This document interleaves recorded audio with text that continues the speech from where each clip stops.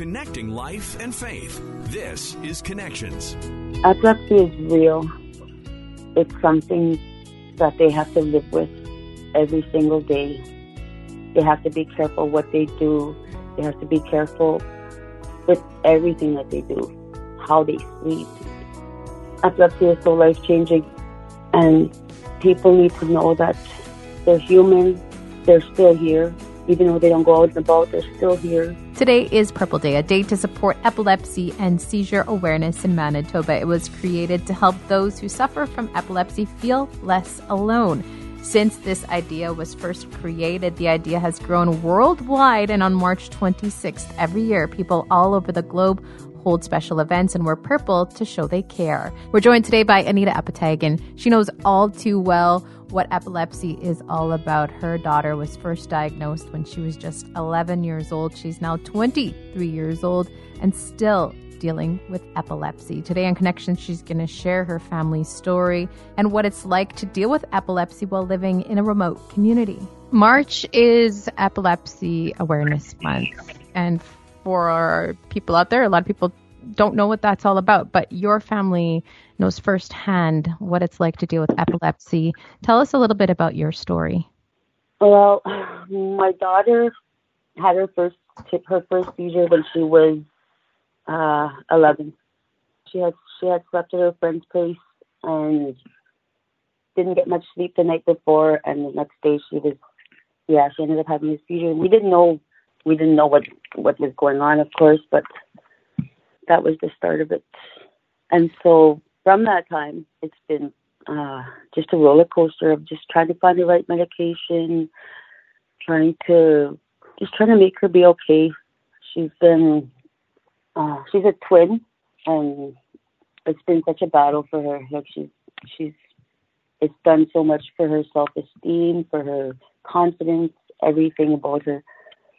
And so now she's 22, turning 23 in September, and we're still battling, trying to find the right medication, the right dosage. She's gone through so many different kinds, and it's so frustrating, especially living here because we're so limited to the right health care. So she has a seizure, and when she has a seizure, she has multiple. Like, it won't be just one. It'll be one, and then she'll come down, and then she'll have another, and come down. Sometimes she can have up to 5, and we call EMS. She goes to the hospital, and that's the frustrating part, is that we don't have family doctors here. We just see whoever's on call. It's like she's seeing a different doctor, and it's like having to explain the whole thing over again.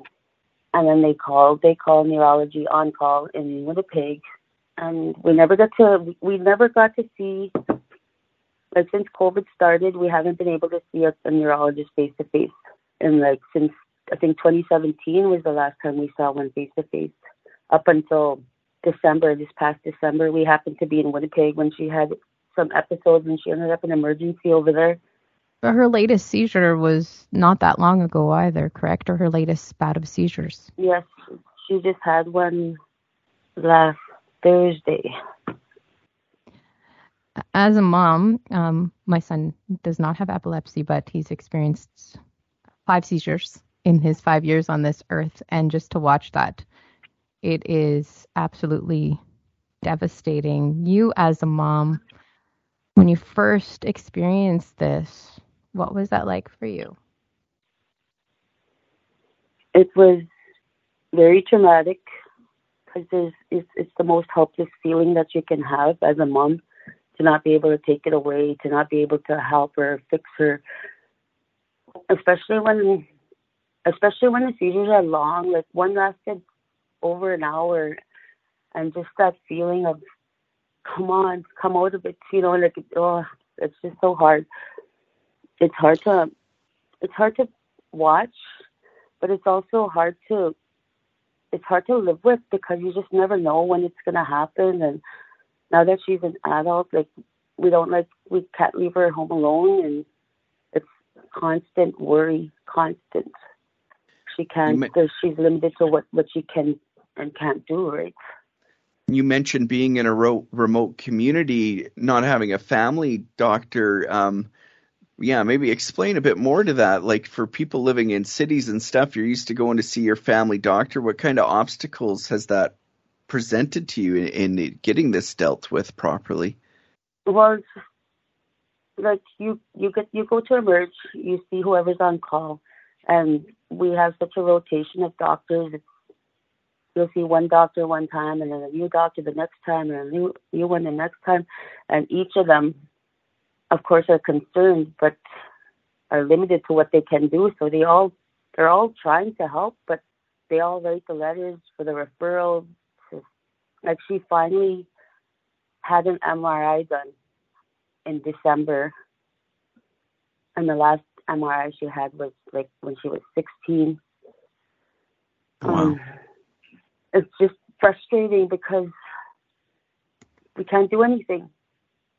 So we were just lucky that when she had an MRI in December while we were in Winnipeg, and we were just, I won't say lucky, but we just happened to be at the right place at the right time, where my sister also was epileptic.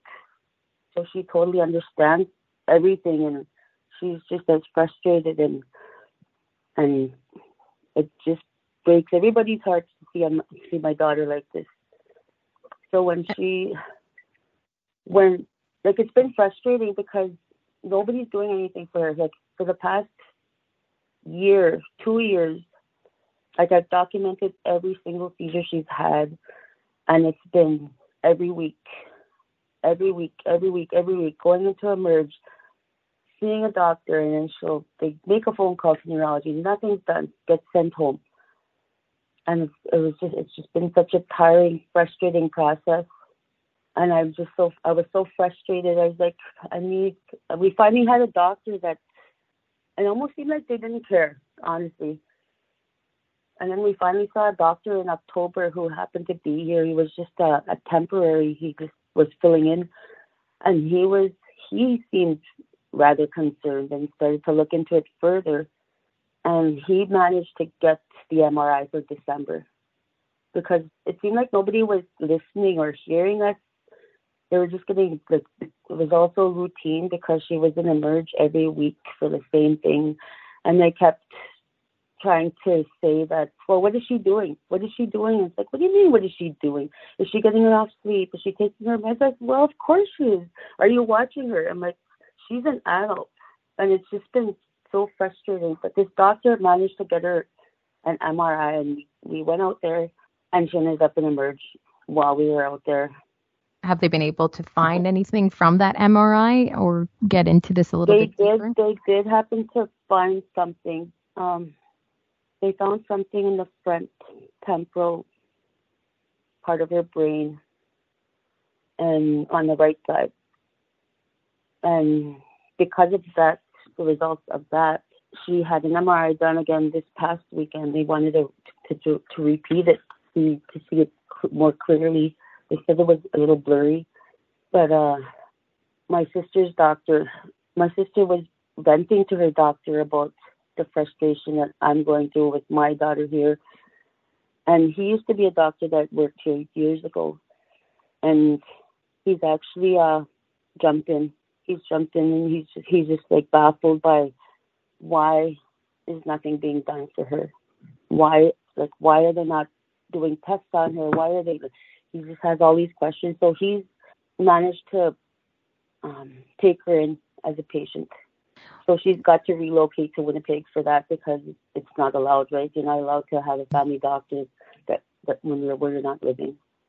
Wow. So that's where we're at. She had to relocate to get, and then so we're still in the process. It's not fully there yet, but she's going to be relocating with my sister to go live in Winnipeg so that she can have a family doctor who will oversee her health care, who will be able to give direction. Now, for most people, they don't realize when you look at a person that has epilepsy, unless they're having a seizure, you have no clue that they have any issues. What would you like people to know about epilepsy? People with epilepsy feel alienated. They feel alone. They feel like no one understands. And I would want people to know that it's something that is constant in our minds and our hearts that we have to live with. And people need to understand that, they just want to fit in. They want to be normal, and they just want to live a normal life like everybody else. And they can't. Like, my daughter has to be 1 year seizure free to be able to get her license, and we've never reached that. The one time that she almost hit 1 year, she had another seizure, and it's such a roller coaster of emotions, and it breaks my heart to see her this way, because I just want her to feel normal. She's so beautiful, and she's just has such a low self-esteem and a low self-worth. It's very sad, and it's very scary. It's a scary thing. It's like my biggest fear is that something's going to happen while she's asleep or while I'm not home. Like, one time she had a seizure while she was in the shower, and I'm like, oh God, I'm just so grateful that she was able to get out. One time she had a seizure in the middle of the night while everybody was sleeping and nobody heard anything, and while she was seizing, her hand, her arm was resting on the heater, and she ended up with a really bad burn, and to this day still has a really bad scar from that burn.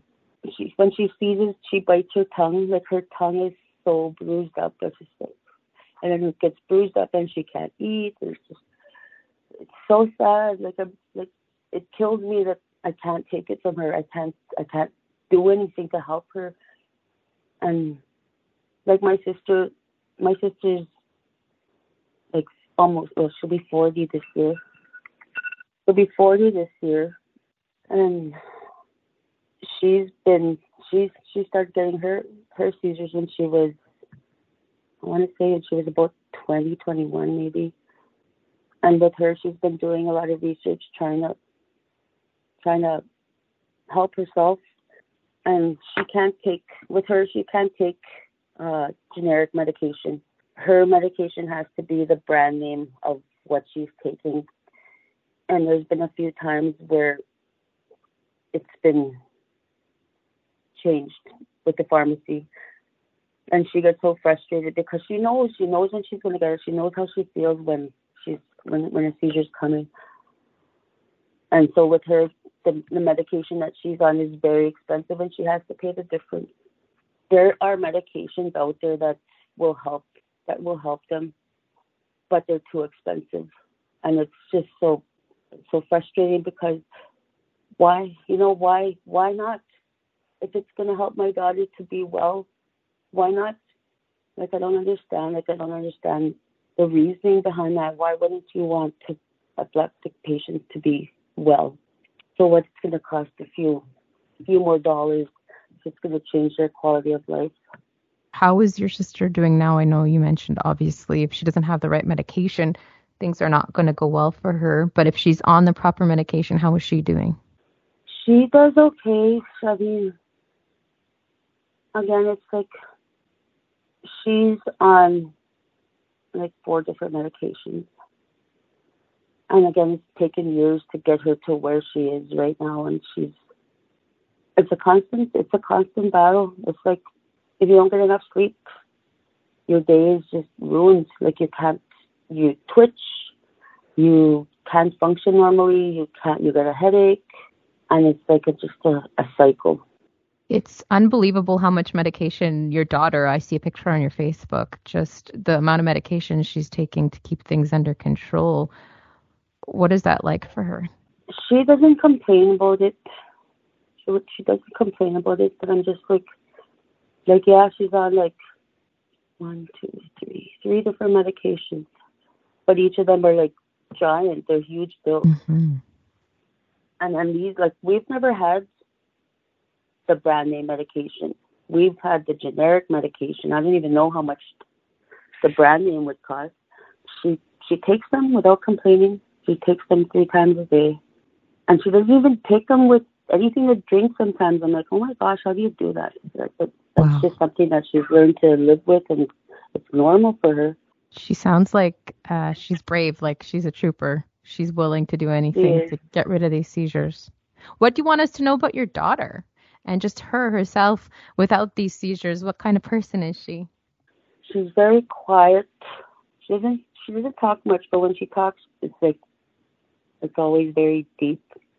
Mm. She's very kind. She's beautiful. She's just very sensitive, super sensitive. You can't say anything wrong to her. I can't say anything to her sometimes if she takes it the wrong way. After she has her seizure, she goes into a really sad place, a really depressing state, and sometimes hard to get her out of that. Doesn't go anywhere. She stays home all the time, or she'll go to her sister's, or I'll just take her for a ride. But she doesn't want to go anywhere because she fears that something's going to happen somewhere. So it's really limiting her life and what she can do. Very, very limiting. And now that her sister's at the age where she's having babies, I know it's bothering her because it's the kind of life she wants too. But I told her too that, with the medication she's on, she's got to plan it correct. She's got to plan it right. Mm-hmm. Because the medication she's on can cause birth defects. But we'll talk about that when the time comes. But then she doesn't have a boyfriend either, and she just has very low self-esteem, very low. And I feel for her. I feel for her because she just wants to live a normal life. I know that one thing you keep saying on all of your posts when it comes to your daughter and her epilepsy is that you pray that there will be a cure one day. Yes, I wish there would be a cure. What I wouldn't do to find that cure for her. For all of them, it just limits them to what they can do and what, they just want to live a normal life like everybody else. What do you hope moving forward that people will learn and will know about epilepsy? Epilepsy is real. It's something that they have to live with every single day. They have to be careful what they do. They have to be careful with everything that they do, how they sleep. Epilepsy is so life-changing, and people need to know that they're human. They're still here. Even though they don't go out and about, they're still here. They should be able, if you have a family member who is epileptic, go see them. Go say hello. They're so lonely. They feel so alone because they're basically confined to their homes. Thank you so much for making time for us today. And thank you so much for joining us and for listening. Don't forget to subscribe. We'll talk to you again on Connections.